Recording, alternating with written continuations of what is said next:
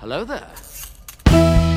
From Feels Like Friday Films and Radio Nowhere, this is Did You Hear This? With your hosts, Zach and Paul.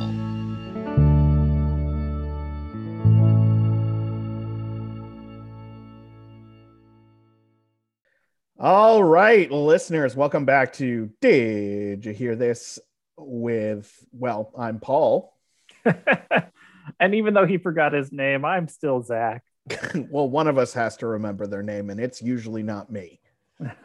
Dear listener, I tried. I really did try. We could have done the All-Star game and gotten into, race politics and voter suppression. We could have done Gatesgate and gotten into how it turns out Republicans seem to be the one trafficking and committing pedophilia. But I was like, let's do something that's at least mildly uplifting this week. And so the topic I chose for Paul was that the Arkansas governor vetoed an anti-trans bill in deep red Arkansas. And I was like, this is interesting. Yeah, it wasn't 100% positive because he wasn't against it per se. He said that he, quote, thought it came from a good place, end quote.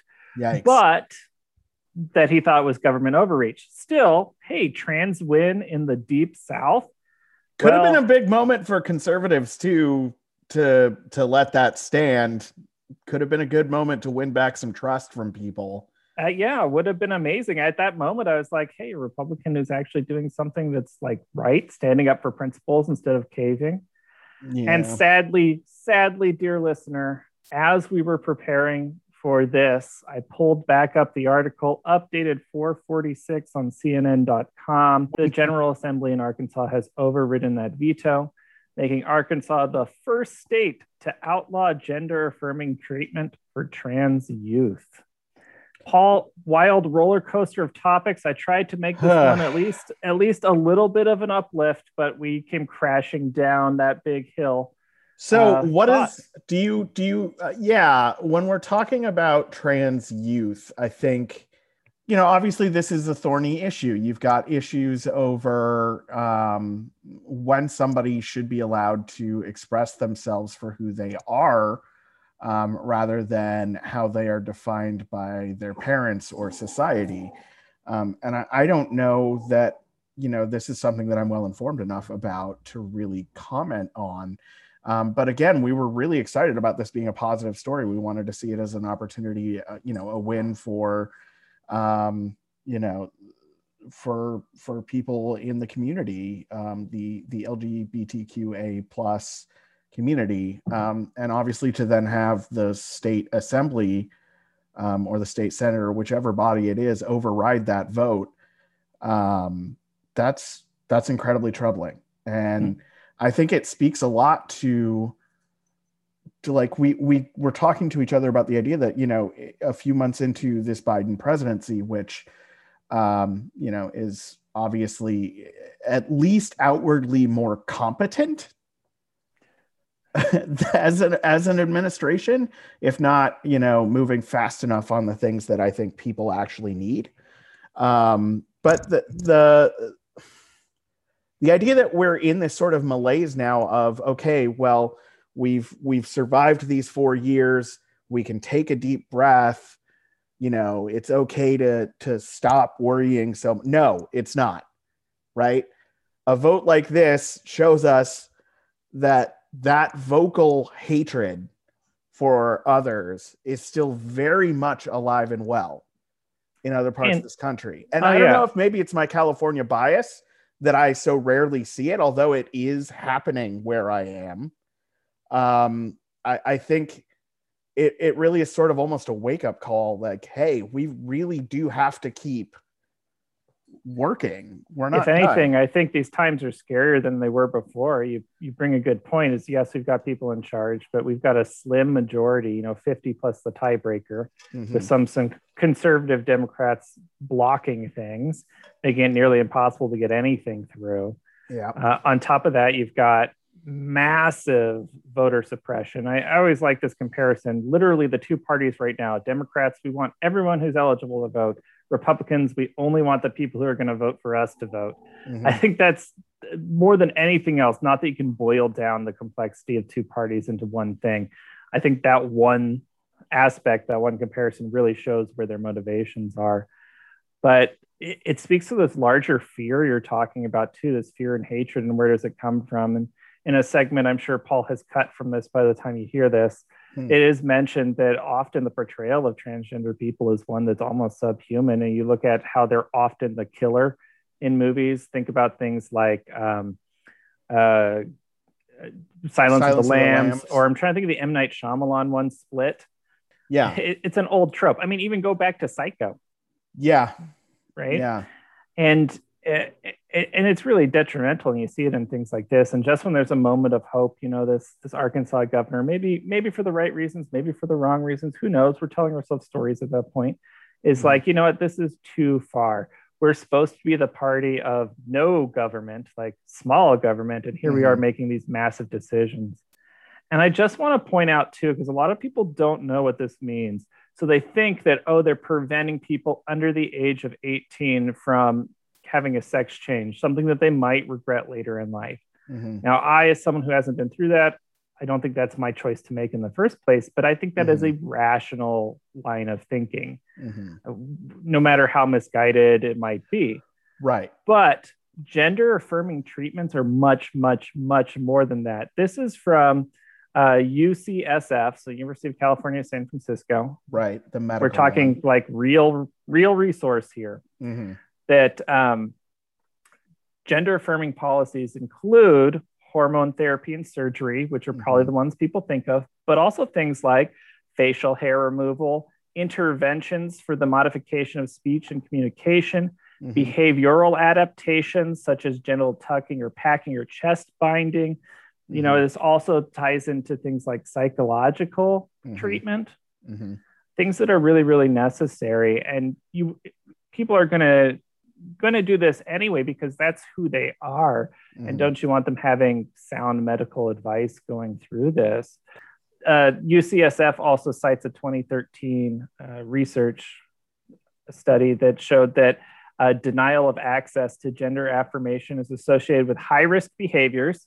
Makes sense. So you're thinking things like dangerous nightlife, drug use, you know, et cetera, and increased rates of HIV infection.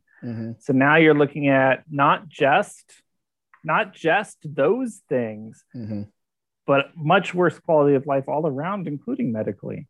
And I think this is, it's not necessary. How do I put this?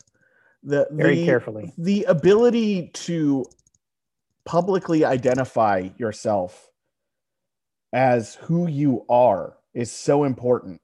And this is unrelated, but it reminds me of when we were kids and you would have students who would come from somewhere on the Asian continent who would have an English name and their actual name.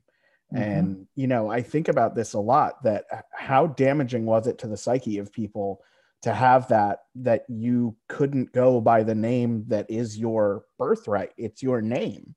Yeah. And so how does that mess with identity? Right. And you then transplant that same problem over to a person who is transgendered, and it's psychologically damaging because you cannot be who you know yourself to be in front of other people. And in this case, it's now written into law that you can be discriminated against for attempting to be who you are. And actually, in most states, that's still true, that you can be fired just for being transgender. It's terrible and it's ridiculous. I think it's important to note here as well, and this is something that took me a long time to realize because it's never talked about. Biological sex and gender are different. Correct. So if someone identifies their gender as male, as female, as anything else other, right, but non-binary, that is different from saying, oh, but you were born with the penis.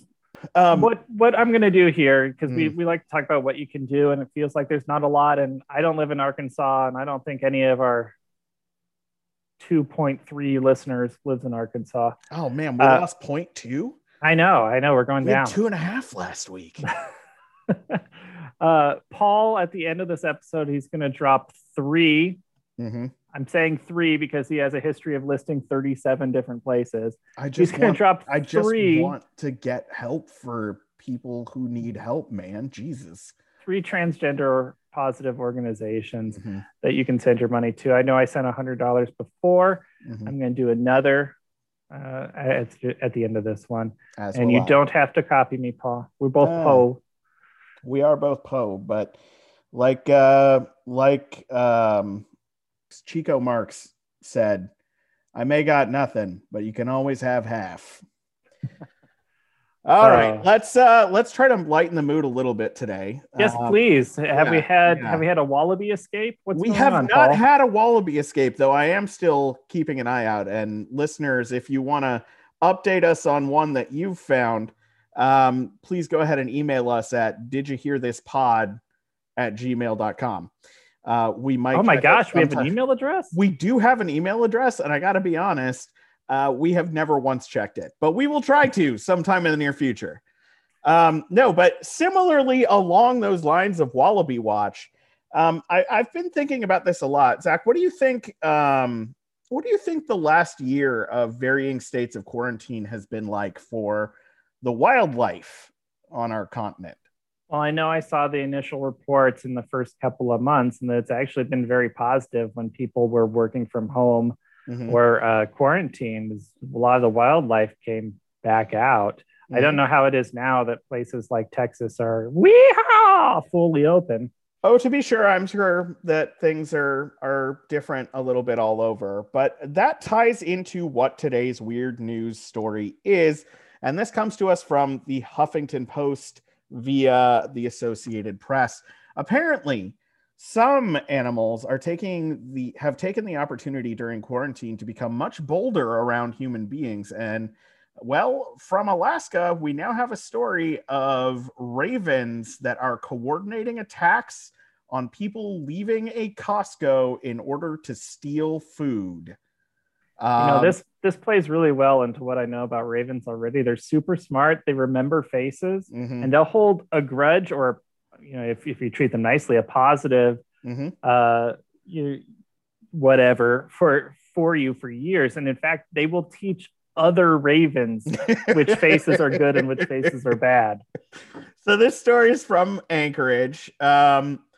This is, let's see here. Some Costco shoppers have said recently in Anchorage that they've had their groceries stolen by ravens in the parking lot. Matt Llewellyn said he was packing his groceries into his car in the parking lot when ravens swooped in and stole a short rib from his cart. A full-size short ribs? Apparently. He says, I literally took 10 steps away and turned around, and 2 ravens came down and instantly grabbed one out of the package, ripped it off, and flew away with it. Oh, it wasn't like from their restaurant. It was like in a package. Right. Dang. Yeah. Let's see. He said the piece of meat was about 4 by 7 inches large, which is a pretty big piece of meat if you think about it, right? It is, yeah. Yeah. For a short rib, that's rather long. It's not the first time this has happened either. And the ravens have been getting noticeably fat that are living around this Costco. Costco-sized ravens. He also found that in the package, they had bit into another of the short ribs in an attempt to drag it out of the package.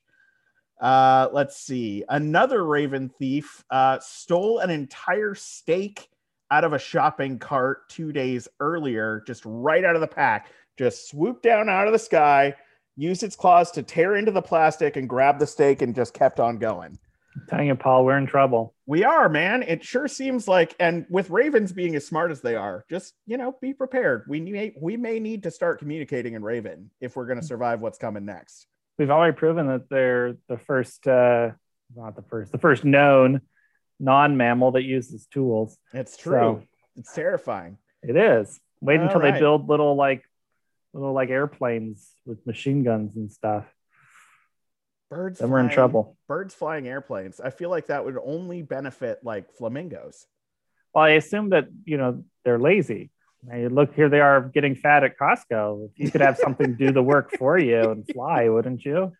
Man, I mean, we do. They're called cars, right? Look, I'll be honest. I would be willing to trade a shiny button to a raven for a steak. That sounds like a good deal. All right, listeners. Well, thanks for coming in. We hope you enjoyed this week as much as you could. I'm Paul. And I'm Zach. And you've this been has listening been... to... Oh, son of a bang. Did you hear this?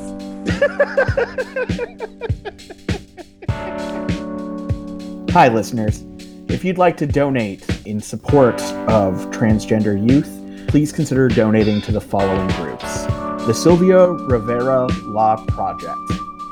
They can be found at srlp.org. The Transgender Legal Defense and Education Fund, which can be found at transgenderlegal.org. Trans Lifeline at translifeline.org. And lastly, a fourth one, because Zach can't tell me what to do, the Trevor Project at thetrevorproject.org. Did You Hear This is a Radio Nowhere production, co-produced by Feels Like Friday Films. From all of us here, have a better tomorrow.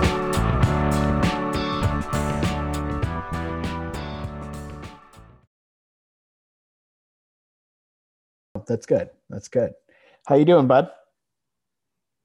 I'm doing all right. How about yourself? How are you doing, bud? Pal, dude. Brosif, I am straight up having a good day. Are you? Yeah. Yeah.